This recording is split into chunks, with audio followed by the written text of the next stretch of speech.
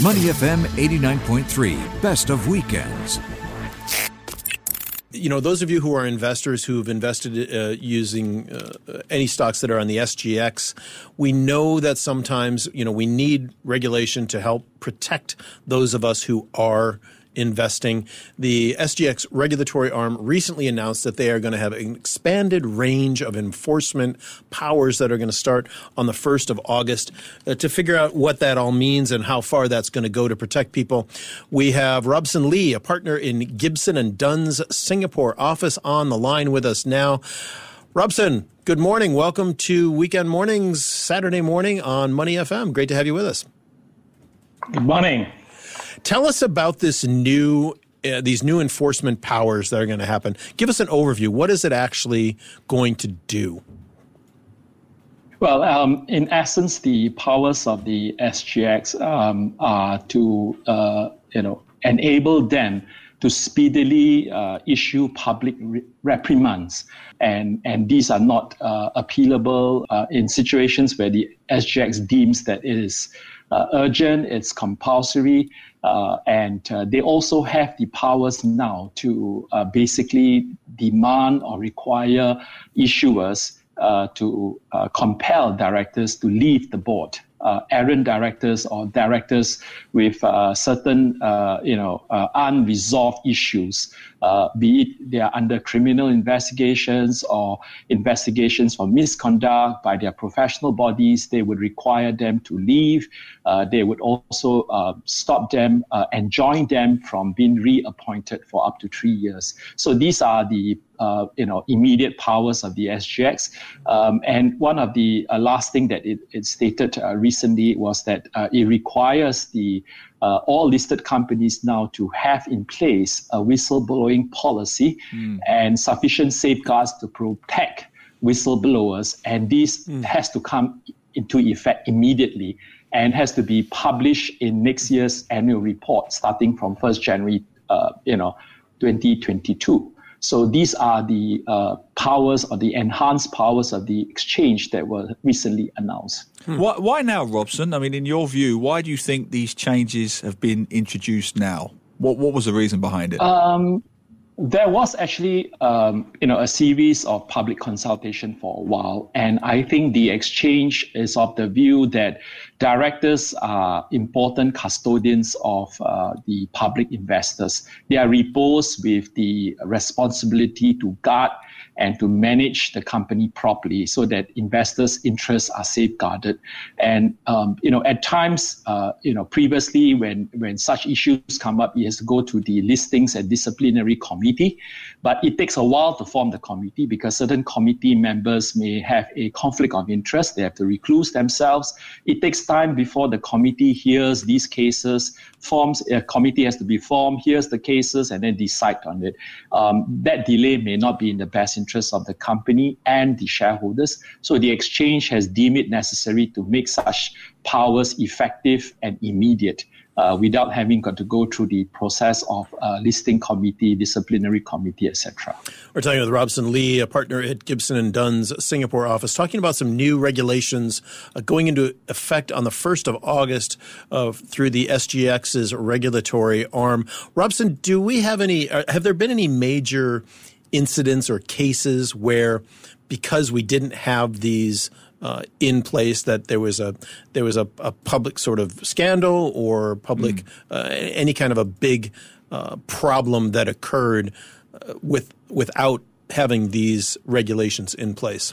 I think there are a number of cases, but what was most notable was a case in 2012 involving a S-chip company called China Sky. Exchange went back and forth with the company, requiring them to do a special audit. They thumbed their noses at the exchange, and it took some time before the exchange, decided to issue a public reprimand. But that was a couple of months later, and I think the delay wasn't in the best interest of the company.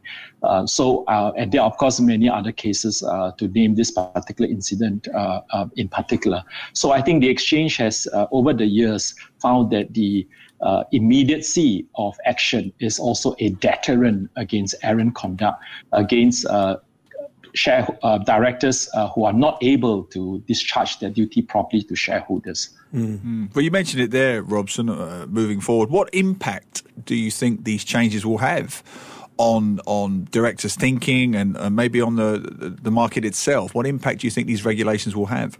Well, a public remand is a very serious thing, and in a small market like Singapore, it would affect your personal, your professional reputation.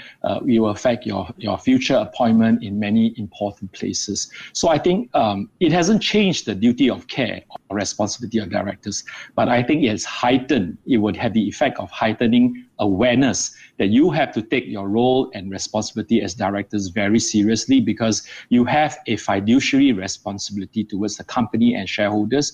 You have to be vigilant. You can't delegate and totally, be negligent or recklessly, burying your head in the sand. And be blind to things which are obvious to any reasonable person who sits on your chair as a director. So it has, underscored the seriousness of being a director. I think that is something that is a welcome regulatory move by the exchange, and I think it sends a very clear message to all and sundry. Where are we right now, Robson, in Singapore in terms of our corporate governance structures? I know if you are a director, ACRA makes people go through a course to certify that you understand the rules, etc. But generally speaking, as you look across our business landscape in Singapore, are we doing pretty well in terms of corporate governance and paying attention to these issues? Well, I think we are progressing. You can't say that it's an ideal state of affairs as far as corporate governance is concerned. And I think these are bolts and nuts which the exchange is putting in place to tighten and to underscore the importance of corporate governance. Basically, I think the knowledge of the directors as to their responsibility, the extent of their duty of care is extremely important. So it is good that the exchange is doing it at all multi-levels, making sure directors are properly equipped. They are given opportunity to attend courses so that they are aware of their responsibilities. At the same time, when they run foul of the law, enforcement is swift and harsh. So I think these are things which are all a package deal to basically underscore the importance of being a director and why you must take your duty of care very seriously. And if you are not able to properly discharge, then you should leave and also alert the exchange if there are things which have gone wrong that basically require you to leave the board because you are not in a position to properly discharge. And this goes more for independent directors because you are not in management and you can't agree with management on certain directions, certain safeguards that need to be put in place. Then you should retire, you should resign and properly inform the public through the exchange and SGX announcement platform as to the reasons why you are leaving, because that would help you to discharge your duty of care. Yeah, those are the steps in the process, Robson. But from a more practical standpoint, we do live in a very conservative society. I've seen it myself, where there's been a reluctance to pass comment on bosses at director level. I've seen it over the years. I was in Singapore, obviously, and partially covered the NKF scandal of many, many years ago, where there was a reluctance to speak out. So even though we have these regulations that supposedly benefit, well, they do benefit the whistleblower, protecting their confidentiality.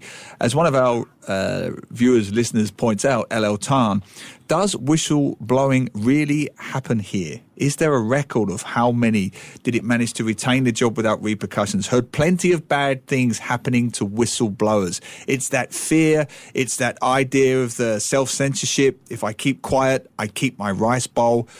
Do we really think these changes will encourage more whistleblowers to come forward?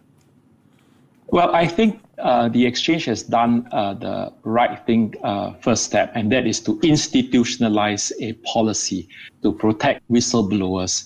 The more important thing is that if you are an independent director and if you have detected something that's gone wrong, in your resignation, you must state clearly in your disclosure to the public, to the market, the reasons why you are stepping down. You can't just simply say, oh, for personal reason, because I'm too busy, etc. I think the rules require you to state affirmatively, was there a disagreement? Are you able to discharge, or you were not able to discharge and therefore you quit? Because that would be a red flag to the market, and that is actually required of the independent director who's quitting. Now, that is also required of the nominating committee when they interview or they conduct an exit interview for retiring or directors who are resigning. And these are all safeguards. And at the end of the day, the fact that you kept quiet is not going to protect you. I think that's a very important thing. You have seen cases whereby directors who left before things collapse, they are still held personally liable because it happened on their watch. I think that's the greatest deterrent. And you've got to make the judgment call. But there are places that, as a director. I know in the U.S., for example, the whistleblower laws are quite strong and quite protective of the people that do point out wrongdoing. Do you feel like our laws here in Singapore are as strong, as complete as they could be or should be to protect those whistleblowers? Because now the exchange with effect from 1st of August requires the whistleblowing policy and protection of whistleblowers to be part of your constitution of the company, the way you function. And the rules of the exchange are given statutory force under the Securities and Futures Act. So that itself is a very concrete move in the right direction. And if the listing rules require the company, the audit committee or the lead independent director to conduct investigations quietly and protect the whistleblower, then it has the force of law by virtue of the Securities and Futures Act. So I see this as a very big improvement step towards enhancing and engendering the culture of whistleblowing. Robson, thanks so much for your time and putting this all in perspective. It's a complicated discussion, but it's one that is absolutely important for so many people in Singapore who are investors. Robson Lee, partner in Gibson & Dunn here in Singapore, talking about the SGX's regulatory arm, starting with some new regulations on August 1st to protect investors. Appreciate your time today, Robson. Hope you'll come back again. Thank you. Goodbye. To listen to more great interviews, download our podcasts at moneyfm893.sg or download our audio app. That's AWEDIO. Available on Google Play or the App Store.